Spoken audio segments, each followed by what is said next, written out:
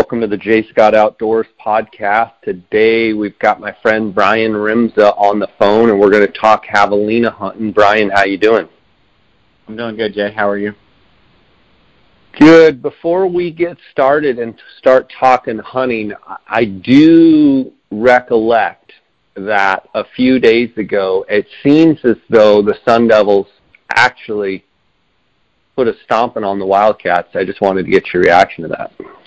I don't recall that, so I can't comment things I don't know about. I noticed for like 3 days I didn't hear from you, and I was now I know why, because the Sun Devils and Bobby Hurley and the crew put a whipping on you boys. Yeah, they had a good game, there's no doubt. Are you like kind of reacting to that, like, you know, every blind squirrel finds a nut every now and then? You know, it does happen that way, but I mean, they beat us. It is what it is. There's not much I can say about that. You know? I just had to start the podcast with that. Brian, obviously I've had you on the podcast quite a bit, and usually when I have you on the podcast, we're breaking down sheep numbers or talking about the big giant deer that you shot on the strip last year. But this topic, I want to talk about javelina. Obviously, we're coming up on, and there's already been some javelina seasons as well, and I believe the general firearms season is coming up. You can probably tell us when that is, but I get a lot of people asking questions about javelina and wanting me to do a podcast on javelina. You're someone that I know that hunts, you know, basically every animal out there, from Dall sheep to Coues deer to mule deer to elk to sheep, but you also routinely love to hunt javelina. So I thought you would be a perfect guy to talk a little strategy, talk a little, stink dots is what I like to call them. Stink dot strategy and tactics and tips, and so it'll be a fun episode. Yeah, javelina hunting's fun. I enjoy it. So primarily the javelina hunting that you do yourself is archery javelina hunting. Can you talk a little bit about Arizona's structure of javelina hunts as far as, I know they have some archery seasons, some handgun seasons, muzzleloader, and then they have a general rifle season as well. Talk a little bit about that hunt structure. Yeah, typically Arizona javelina hunts start January 1st, and they go typically to the third Sunday of the month. I think this year was the 24th or 25th. So you basically have 3 weeks to hunt javelina with a bow, and then that last week of January, along with the first week of February, is reserved for the youth hunters to go out and hunt javelina, with whatever means they see fit.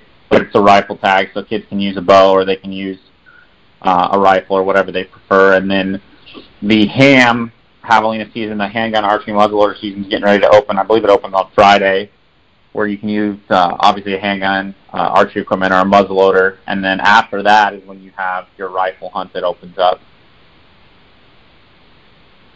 So those seasons, obviously a lot of guys like to have that archery season in January, because a lot of times they also have an over-the-counter deer tag in their pocket, so they can hunt archery deer and over-the-counter deer, and they draw for those archery permits. A lot of the archery permits across the state are fairly easy to draw, are they not? And it's very common that people, even out-of-staters, come and have both in their pocket at the same time. Yeah, January is really an awesome time for bow hunters in Arizona, as well as the non-resident bow hunter that comes in from out of state, because yes, it's pretty easy to draw an archery javelina tag. There's always javelina tags left over from the draw that you can purchase on a first-come, first-served basis in a variety of different units for a variety of different seasons. One of the things that Game & Fish changed maybe 5 years ago is that they went from where you could only harvest one javelina in a season to where you can now harvest two. And so that gives you the opportunity to not only have an archery tag in your pocket, but you could also have a ham tag or a rifle tag in your pocket. You could have two archery tags in your pocket as long as they're for different hunt codes. So you can't have two of the same tag, but in the place I hunt, I have a tag in 20A, and then I usually always have another tag in 20C, so I can basically hunt both sides of the road, if you will. And so it makes it kind of fun, and, javelina are a great bow hunting animal, in my opinion, because it's just the hardest part about javelina is simply finding javelina. Brian, you're also, I don't know exactly what your role is with bow hunting. It's bow hunting in Arizona, the record book. I don't know if you're the chairman or what you are, but javelina also has a portion in that book as well, does it not? And you guys keep records of javelina that have been shot by bow hunters. Talk a little bit about bow hunting in Arizona. I know it's a little bit of a side topic, but talk about your role with that record book. Yeah, I'm the chairman of the Bow Hunting in Arizona Record Book Committee, and we're responsible for basically developing and maintaining the records for archery harvested animals within the state of Arizona. One of the animals that we do recognize is a javelina, and javelina is important because it kind of gives people that first opportunity at success with a bow, because they're really made for bow hunting, and oftentimes it gives people their first opportunity to harvest an animal that qualifies for some form of a record book. And for javelina, we measure the skull to determine, the size of the javelina and where it ranks in the book, and it's the length of the upper portion of the skull and the width of the upper portion of the skull added together is what gives you the total score. The record book gives you an idea of kind of where some of the bigger javelinas tend to come from, down in the southeast portion of the state, where you've got some of the larger ag fields and stuff. They tend to kill some really large javelina, not only in body size but also skull size. But it's a good resource to start when you're trying to figure out where to look to hunt javelina, as well as if you're trying to look for javelina that are bigger than some of the other javelina. But javelina really gives everyone an opportunity to contribute to the record book, and it's a pretty cool animal. It's unique to Arizona, and we hunt it the same way that you hunt a lot of the animals in the desert of Arizona. You spend a lot of time behind glass, along with some other methods, but we'll get into those. Yeah, so generally, overall, if you have someone that's interested in, taking a first-timer, or people that are new to hunting that want to work on their stalking skills and what have you, it's really the perfect animal because they're not really big. You can shoot them and, throw them over your shoulder and hike them back to your truck. They don't see very, very well. They rely on their nose and their hearing mostly. And so when you say they're a perfect animal for bow hunting, like literally they're a perfect target animal for bow hunting, because they do typically allow you, as long as they don't smell you, you can use your eyes and your senses to stalk in fairly close and get into bow range, can you not? And when you say they're a perfect, archery animal, is that what you mean? Yeah, the hardest part, I said it once and I'll say it again, I'm sure, is that the hardest part about hunting javelina with whatever weapon choice you choose is simply finding them. Once you've found the javelina, you've really done a good portion of the difficult part, and now it's a matter of working in and getting close enough if you're hunting with a bow, or getting close enough if you're hunting with a gun, to take a javelina. And the reality is that, their number one sense is their smell. So as long as you can get the wind right, they tend to make quite a bit of noise. They're low profile to the ground. They don't see real well. So they give you a lot of opportunity. If you make a mistake or something, you can usually get away with it on a javelina. And they also give you the opportunity to stalk them with multiple people. My wife and I are the ones that are typically hunting javelina together, and we pulled the double this year, and I think that was the third or fourth double that we pulled on the same herd. And it's always fun because you never get to stalk. Nobody stalks a deer with two people. Nobody stalks an elk with two people unless someone's a caller. It's typically a solo operation, especially when it's a spot and stalk type situation, because you're trying to limit movement, limit noise.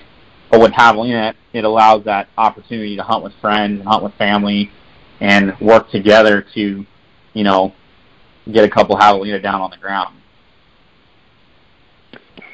Brian, I would estimate that you've probably harvested 20 plus javelina. That's just a guess myself, that you've harvested, personally. But I would also probably say you've doubled that with the number of people that you've helped and what have you, with family, friends, what have you, harvest javelina. Correct me if I'm wrong, but the javelina are actually a collared peccary. They're actually in the rodent family. They're generally, 40 pounds. Maybe big ones get up in the 50-pound range. They're typically, maybe 18 inches tall, maybe 20 inches tall on some of them. Maybe, from snout, from the nose to their butt, are probably about 24 to 30 inches maybe. Usually when I glass them up there in family groups, you see boars, you see sows, you see piglets, you see them all. And correct me if I'm wrong, but like javelina hunting, like you said, the hardest part's finding them, but then sometimes like you could find 2 or 3 different herds easily in a day, and they're not an animal that like goes and beds up. Like they're out feeding in the open, so they're just a great target animal as far as being able to glass all day and find them all day, are they not? Yeah, I mean, you can hunt javelina all day long. One of the things that's really neat about them is that, on colder weather days and stuff like that, you don't have to get up, in the dark and hike up to a hill and be sitting there at first light, because javelina won't start moving until things start to warm up. So, I mean, it kind of lends itself to kind of a more casual style hunt, and you can honestly, hunt them and find them all day long. If it's hot outside, they obviously are definitely going to bed up earlier, just like any other animal. As far as you're talking about, they are referred to as a collared peccary, is more like their formal name. They're part of the mammal family. For a long time, they were thought to be part of the pig family, but they're not. And your sizes were pretty close on everything that we've referred to. And I mean, I think this podcast is more for the person who's trying to be successful on a javelina for the first time or first couple times. And the number one thing, in my opinion, as far as trying to be successful on harvesting these javelina is finding them. And what I mean is that I spend a lot of time behind glass, and for me though, it's not unlike a deer hunt where I'll typically find a designated location that I want to hike to and get there and spend a lot of time glassing. If I'm hunting a new area for javelina, I spend a lot of time moving and glassing, meaning that I don't get out of my truck and hike miles. I may get out of my truck and hike a couple hundred yards up to a knob where I can look at a bunch of country. If I don't see anything, I'll move to the next spot and continually to move constantly until I find the javelina. Once I've developed my spots where I know javelina are there, then I will spend more time in that location on that glassing knob, because I know the javelina have been there in the past and I'm just trying to pick them out. But if I don't have spots that I've developed over time and I'm hunting a new area, I spend a lot of time moving and glassing, because typically if they're in the real thick, low stuff, you're not going to see them. But if they're up where they should be, kind of on the side of the hills or in some low rolling stuff, and you got to glass it, and if you don't find them, move on to the next spot. What would you say general tips are for finding javelina, like prime javelina country? What does that look like to you? I mean, it varies throughout the state, but obviously, I mean, javelina tend to eat prickly pear a lot. They tend to spend a lot of time rooting around in the ground, and I tend to hunt the central part of the state, and I've also hunted the southern part of the state, but I'm typically looking for good rolling ridges or even mountainsides that have some form of kind of prickly pear along with some grass on them that provide not only feed but also provide some cover for the javelina.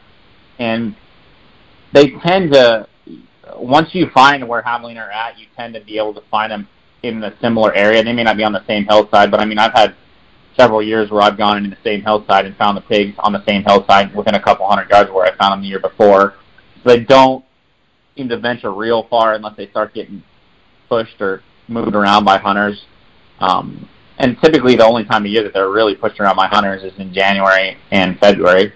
The rifle hunt can, a lot of people go out. I think it's a one weekend hunt, so there's a lot of people that are out for that one weekend, so you tend to have some hunting pressure. You talk about prickly pear. Talk about north-facing slopes, south-facing slopes. It seems like I've found a lot of javelina just out in the sun, just on south-facing slopes, pretty exposed. Unlike deer who spend, some time out feeding, but then they'll go and basically hide for the day or bed up. Javelina kind of do the opposite. Seems like they're just midday. Your best chance is just to kind of look right out on those open, sunny slopes. Talk a little bit about that. Yeah, they definitely like to be out in the sun, especially on colder days. This year, for example, it was really cold on the 1st, and I think it had snowed the night before, and it was in the low teens when I went out with my wife, and we spent in the same spot, spent several hours glassing in the same spot, and I didn't actually glass up the javelina until 11:30, and they were in the wide open sun on a wide open ridge that I know that I didn't miss them. They just weren't there, and then finally when they pushed up into that, those wide open sunny sloped spaces, it made it a lot easier to pick them up. And I mean, typically, if javelina were by themselves, it'd be really hard to spot, but when they're in big groups and you got multiple ones moving, it makes it easier to pick them up and spot them. I mean, they can get into some thick stuff that makes it hard, but in their bigger groups, and they like to be in the sun, especially when it's cold, because it helps warm them up. On colder days, they'll be laying out in the middle of the sun in a big pile where all the javelina lay together. We call it a pig pile, trying to kind of keep each other warm. But I mean, they'll do that right in the middle of the sun where they're getting hit by the sun and they're getting warm from the other members of the herd that are laying next to them. You talk about finding the javelinas, the hard part, and then you talk about once you find them, then you're able to move in. Talk about, okay, you're hunting, it's that 11:30 time, you finally spot the pigs. Typically, how do you go about stalking in on them? Well, the number one thing for me is to get the wind right. So, I mean, whatever the wind's doing, you got to get it right. So, if you can get the wind right, and if you have a little bit of a breeze, typically, I mean, that's the number one thing that'll get you in trouble is the wind with javelina. So for me, it's a matter of making sure I have the wind right. They typically don't move real far if they haven't been busted around. So I mean, you can take some time to figure out, okay, if you get up to a spot and the wind's not right, then you got to circle around and get to a better spot with the wind in your favor. Because once you get the wind right, you can pretty much move right in on javelina up to you get into that 50, 60 yard range where you kind of got to slow down a little bit and start picking your way through them, because they're notorious for, you'll see one pig that you'll lock in on and you'll be working toward that pig, and you'll miss the one that's 20 yards closer standing in the prickly pear, eating prickly pear pad until he busts out right in front of you. So it's really important to kind of slow down once you get close and not get locked on the one or two pigs that you can see, because there's usually pigs closer to you that are the ones that usually get you busted. Speak about when you do actually bust them. What are things that you do as a bow hunter specifically? If you bust that, you're looking at some that are out there at 60 and you bust one at 20. What's your standard protocol of what you do? Well, there's a couple different situations with that. Pigs are usually in bigger herds, so I mean, if the herd is spread out over a hillside and you've only busted a couple of them and they haven't necessarily run right into the middle of the herd, oftentimes I've busted a pig on the outskirts of a herd and had them run off, and the rest of the herd has no idea what happened. So I just keep moving in and do my thing and work into the other pigs that don't know what's going on and haven't even raised their head up from feeding and working on another one. The other thing that you can do is varmint calling is really, really an effective way to bring the javelina back to you, or to bring them out of a thick area. If you're working in on javelina and it's approaching that midday and they're starting to move into the thick bottoms or something to bed up, and you want to try and bring them out of those bottoms towards you, using a javelina call can be very, very effective method. Rick Forrest with Arizona Hunting Extreme out of Tucson has a javelina call that he's perfected over the years, and you can reach out to him on Facebook and order one of the javelina calls from him. I have one of his javelina calls, and they're pretty exceptional, and javelina really respond well to calling them back in. I would say with a bow, the hardest part about calling them back in, because they usually come in full tilt, is once you see them bearing down, you probably need to stop calling and pick a spot and aim when you go to shoot one, because it's really easy to get caught in the excitement and just kind of shoot at a blob that's moving past you and miss, because they do come in full tilt, and I mean they will run between your legs, around you a couple feet. I mean they are coming in full bore. And a lot of times if you stop calling when they get into that 20, 30-yard range, they'll kind of stop for a second, try and figure out what's going on, and give you a chance to take a better shot. Is blind calling something that you would do if you haven't, like, if you're sitting there glassing and haven't seen them? Would you just, like, start blowing the distress call and see if something comes, or is it more if you blow a stock, then you start calling? No, you can blind call. It's not. I've done it before, and it's very effective. It has worked in the past for me. Typically, when I'll blind call for javelina, it's if I'm working kind of a flat where I don't have much elevation, and I know there's a bunch of javelina sign around, and it's a spot where I think that there's some javelina close, then I'll blind call and see if I can pull those javelina toward me. Again, make sure you got the wind coming from the direction you think the pigs will be coming, so you have the wind in your face. And but blind calling does work. There's really kind of three methods, I guess, to hunting javelina. Traditional, I would say, is glassing javelina, and then kind of still hunting through the thickets in some flatter country can be very, very effective. Just working slowly through some country that that javelina are there, and then calling is the third method that I would say is also extremely effective. I like to spend a lot of time behind the glass. That's my favorite method of hunting. But it's always important to have a call with you no matter what method you're doing, because it can give you a second opportunity. You talk about areas that javelina are there. Talk about some of the sign that javelina leave that indicates to you that, okay, there's pigs here. Like, what are you seeing that tells you, yeah, pigs are right here? Most commonly, it's real fresh rooting or fresh prickly pear that they've been eating on. Sometimes you'll have like cattle that'll eat on a prickly pear, but when they eat on a prickly pear, it's usually a clean bite off the prickly pear. There's no striations from the prickly pear left, whereas like javelina, when they bite it and pull it off, there's a bunch of striations left that they didn't get it all off in like a clean bite based on their teeth configuration compared to a cow. But I mean, if you get into where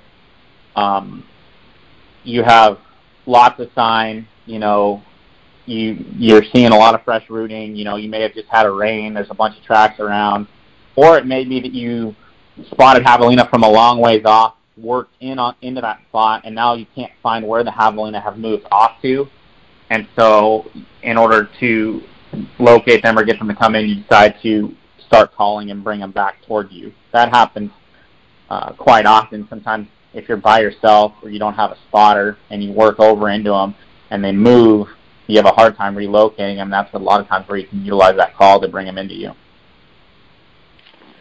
A lot of times I'm glassing in Mexico, and I'll just be, because January I'm down there, and I'll just be glassing along, and you'll hear the pigs. They'll be squawking at each other. Talk a little bit about, just listening and what you're listening for, and how many times you haven't been able to see them, all of a sudden you hear them, and then you hone in, you're like, oh, okay, there they are.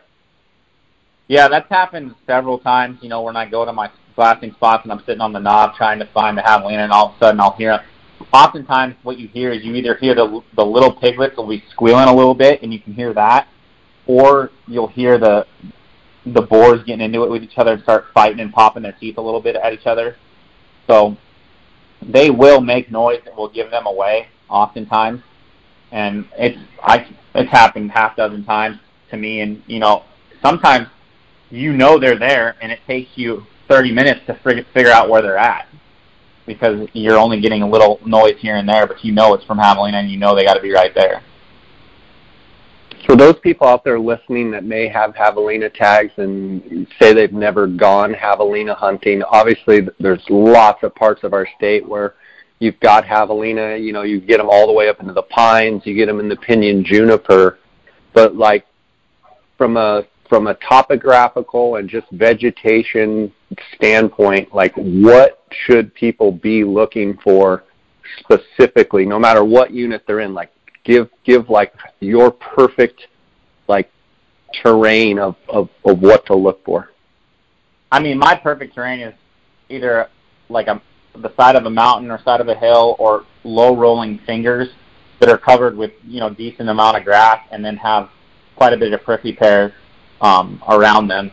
That doesn't, I mean, depending on the part of the state that you're in, you may not find that, but you'll find javelina there in other places. But that's the place.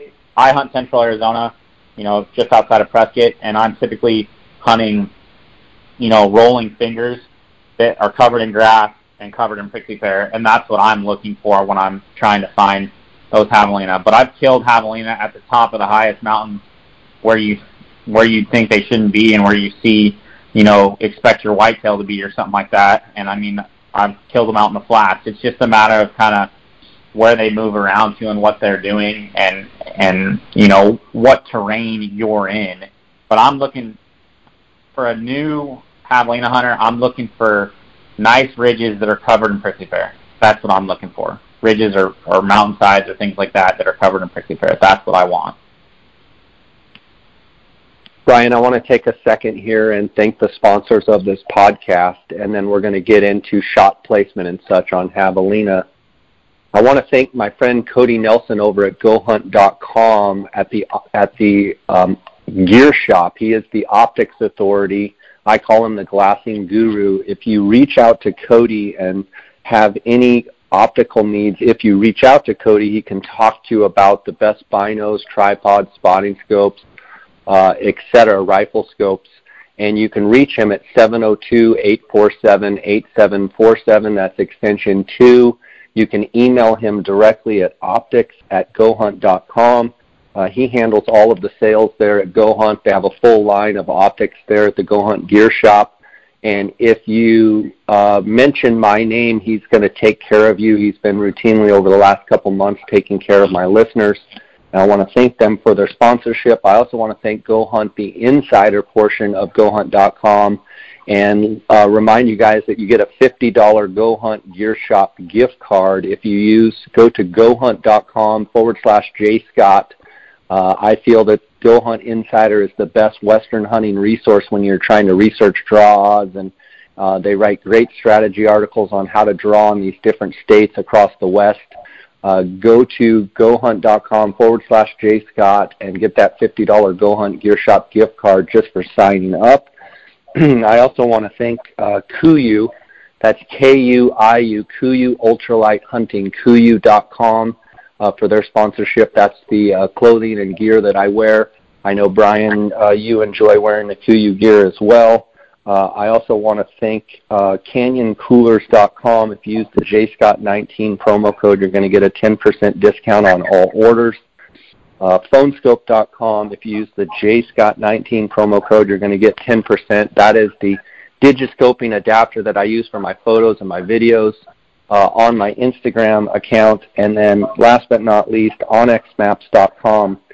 Use the JScott19 promo code to get a 20% discount on all orders there at OnXMaps.com. Brian, talk about shot placement there for javelina, both with a bow and with a firearm, where it may differ from, say, shooting a deer or an elk. Yeah, I think the hardest thing about a javelina is that they're low profile. Oftentimes they're kind of obscured by some grass and things like that when you're close in on them. And it's hard to pick a spot, but my general rule of thumb is to shoot them in the middle of the body when it comes to height up and down. And then they have a collar that kind of goes from their throat area up to 10, 12 inches behind their ears. And what I try to do is find that collar and shoot about 4 inches behind that collar. So right on the back point of the shoulders where I try to shoot a javelina. Sometimes it can be hard to kind of pick that spot and figure that spot out. And oftentimes I think the biggest mistake in shooting javelina is that people generally shoot too high, because javelina have fur that is like 4 to 5 inches tall up on the top of their back. So there's a bunch of fur there that where there's nothing there to hit. And so I think they generally shoot too high and just blow through the top of the fur on a javelina's back, or they'll shoot a little too far back and just catch mostly guts and not, up in the chest cavity. So, I mean, to me, right on that shoulder is a really good spot to shoot, because if you hit a javelina in the shoulder with a bow, the javelina is going to go down, and if you hit them there with a rifle, they're going to go down. But that's what I look for, that collar, and I look to come about 4 inches back of that collar, right in the middle of the body, elevation-wise. Good stuff. And talk about how hardy javelina can be, as far as, if you hit them good, do they go right down, or are they pretty tough animals as far as shot placement? Javelina can be pretty tough sometimes, and it's not. I mean, the shots can be good, but if you don't watch where they go, they don't tend to bleed a ton. I mean, sometimes they do, sometimes they don't. But if you hit a javelina back in the gut, they can go a long ways, and they'll just, hole up in a clump of rocks or hole up in some thick brush, and you may walk right by them and never find them. If I shoot a javelina too far back, or shoot him somewhere where I know he's hurt but he's still kind of able to move, I try to stay on him rather than like a deer I might let lay. A javelina I try to stay with, because if they're moving and making noise, I usually can get on them and find them, and they won't get away from me. Good stuff. Javelina have gotten the reputation that they're mean and that they're ornery and that they'll chase after you. Have you noticed that at all? I've never experienced a javelina that was, so to say, mean or trying to chase after me. They do kind of get that reputation. And I know people have had some encounters with javelina that maybe they exhibited some aggressive behavior, but I have not personally ever had that happen. Do you specifically target boars or sows? And like when you go out now when you're hunting, like do you specifically target one or the other? I mean, I try to stay on the biggest thing in the group if I can, but to be honest with you, when arrows start flying and chaos starts happening, I just look for a mature javelina that doesn't have any young with it to shoot. Because typically nowadays when I'm hunting with my wife, and she typically gets first dibs, and I try to clean up whatever's left after the fact. Bat clean up? What's that? You're batting clean up? Yeah, it's typically the way it works. She gets first dibs, and she usually makes it count with her first arrow, and then I'm left to kind of pick one out to move it around. Shoot one running. Yeah. You get the shot running over the hill. Pretty cool stuff. So would you agree that javelina are an incredible animal to take kids out as well, and completely new hunters, because they get to usually see them, they get to experience the thrill of like, oh, I'm about to shoot something, and then, as far as a target, pound for pound, it's a pretty good target to shoot at, correct? Yeah, javelina, the weather's good. Typically speaking, it's not too terribly cold in Arizona. It doesn't get light real early, so it's not like you're having to get up at 2 a.m. to go out and chase them. And honestly, for new hunters, kids and adults alike, and people who are not quite sure if they want to hunt, they don't seem to have as much problem shooting a javelina as they would, so to say, shooting a deer, because not a whole lot of people look at a javelina as like cute, as where some people will look at a deer and think it's cute. So it is a good first-time learning opportunity, and it's something that everybody can enjoy every single year. Yeah, good stuff. Feel free to, if you think we've missed anything on the javelina, feel free to spill it out there. But what's your outlook on this year as far as applying for elk and antelope in the state of Arizona with the moisture and stuff that we've had? What are you thinking, Brian? I think it's going to be a great year. So if you're sitting on a pile of points, I think it's a good time to really consider cashing those in. I think that we had a really bad year last year, which meant that some of a lot of the bulls didn't live up to potential, so some of those bulls didn't get shot and made it through. So I just think it's going to be a good year if we can continue this winter moisture. I think that we're looking to have a really solid, antler growth year, and the animals should be healthy, and it could be a lot of fun. I mean, I'm looking to hopefully draw a tag myself, but we'll see. I need a little bit of luck on my side. I have some points, but not quite enough. So antelope, antelope was a decent year last year. They tend to be pretty hardy animals. I'm not an expert on animals or on antelope by any means. I would say if you're sitting on a pile of points and you're trying to figure out what to do, there's a couple of resources out there that have just put out some really good info. Eli Grimmett just put out his breakdown of the top 6 units in the state and why. You can find it on their Facebook page, Pronghorn Guide Service. It's really good info for someone who doesn't know all the other units in the state. A lot of times we only focus on the units we've either been in, or we focus on units that we know people have hunted. And, I'd encourage you, if you got a pile of points, you waited 25, 26, 27 years, whatever it is, do your own research. Figure out what works for you. Figure out what you're honestly looking for in an antelope. Killing an 85-plus inch antelope is not an easy task. It's not something that's around every corner. I think a reasonable goal is trying to kill an 80-inch antelope with whatever tag you have. But a lot of guys have some high expectations because they've waited so long for a tag. But Arizona's got great antelope, but 85-inch buck is a giant buck, and there's not a lot of them running around. But do your own research. Look at all the resources out there. The internet provides you so many resources to look at and figure out what's around. What are you looking for? Do you want a good hunt with less people? Do you want a hunt that has more permits? Do you want to just hunt a particular area? You don't care about the size of the bucks. Do what works best for you and what your ultimate goal is, but you got to figure out what that goal is before you apply. That's good advice. Brian, you have harvested some awesome trophies in your hunting career. You just shot a giant buck archery season. You typically, let me back up. You're one of the best archers in the state as far as shot. When you do go to archery shoots and stuff, you always finish very, very high. I noticed that you recently switched from one bow to the other. I get a lot of archery questions. I typically say you need to ask Brian Rimza or Daniel Willett, two of my archery nut friends.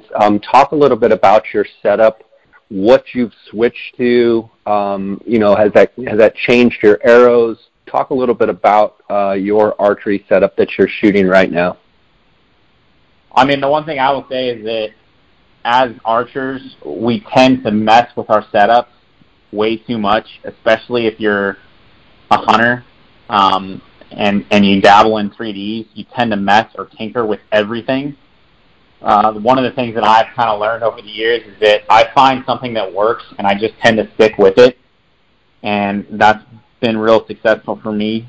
Recently, I just switched from Elite to shooting for Bowtech, and I really like the Bowtech bows, the way they feel, the way they shoot for me, and that was, one of the reasons that helped me make a decision on what bow to shoot was best for me. Currently, I'm shooting a Bowtech Realm, and it's a great bow. I love it. It shoots real good. I've got another one on order that I'm waiting for, and it'll probably be a couple months before it comes in. But I try to find. There's a lot of great bows out there. And you got to find what you're looking for in a bow and what works for you. The Bowtech brand has been around for a while. It's pretty solid. But I encourage everyone, when you're buying a bow, no matter what, whatever bow you may think you want, you've got to go out and shoot them. Figure out what bow you like, what feels best. Any archery shop in the state, I know pretty much all the owners of all the archery shops in the state. They'll set a bow up for you, let you shoot it, figure out what you like. And if you go to an archery shop and they won't set a bow up and let you shoot it, then you probably should look somewhere else. But go out, find what you like, what works best for you. my current total setup is I'm shooting a Bowtech Realm at 67 pounds with gold tip Pro Hunter 340 arrows, and then I shoot a Gravedigger chisel tip broadhead 100 grains. I use Blazer Vane, and I'm using a Trophy Taker rest as well as a CBE Tech Hybrid Pro sight, and I shoot Scott releases. And so that's, my setup, as well as tight spot bow quivers. That's a setup for me that's worked really well. And, when you find something that works well for you, I would, consider sticking with it and just working to perform your skills with that particular bow. I mean, switching a bow for me, it takes a little bit of time to kind of figure out what each bow likes best and how you shoot it the best. And I mean, they're not all created equally. And I mean, honestly, we're all as humans, we're different. We're all created differently too. So I mean, certain bows don't work well for certain people, and so you just gotta kind of figure that out. Go to your pro shop, talk to those guys. If I have questions or can't figure something out, my go-to man is Daniel Willett. I mean, he's a plethora of knowledge when it comes to bows, and I rely on him a lot. I haven't shot as much in the 3D world as I'd like right now, just because work changes have got me working Friday nights till 6 a.m. Saturday morning, so it's hard for me to shoot a tournament that starts at 8 a.m. when I get off work at 6 a.m. So that's, the only thing, one of the reasons why I haven't shot as much. But hunting for me is kind of the primary goal, and then, shooting 3Ds and stuff is just secondary to keep my skills honed in and doing well. I've been real fortunate to be pretty successful on a variety of different animals. Brian, don't you think with all of the great technology with bows and such that guys can try and get into that, routine of wanting to get a new bow every single year, and that maybe some guys should shoot because of the lack of shooting, so to speak, and the amount of time, like every couple of years, maybe get a new bow rather than just get one every single year and always have stuff changing on their bow? It seems like a lot of people get to tinkering, like you said, and then they're just, when it actually comes down to crunch time and shooting an animal, they're just a wreck, rather than, every couple of years going ahead and upgrading and getting a new system. Well, I think there's a couple of things that can be done to combat that. If you like to tinker, that's fine, but buy two bows. Have a bow that you have set up that works for you all the time, and then have a secondary bow that you can mess with, change your stuff on, play with, satisfy that tinkering niche that you got, or that itch that you have to tinker with stuff. And then if, it's not doing what you want it to do, then go back to Old Faithful and make that work. So, I mean, to me, you can have the best of both worlds. You can have a bow that you like to tinker with and mess with and change up everything on, and then you can have your Old Faithful go-to bow that you pick it up off the shelf and you're going to be hitting X's no matter what you're doing. So I think you can cover both aspects of that niche, play with the new stuff while maintaining your old stuff, and it allows you to, because every once in a while you're going to find something that's better than what you had, and you're going to like it better, but there's a lot of tinkering and heartache and headache that goes into trying to develop and find that. I mean, I've had a lot of different bows throughout my life, and generally speaking, I just got rid of one of my favorite bows that was almost 5 years old, and sometimes it can be hard to figure out,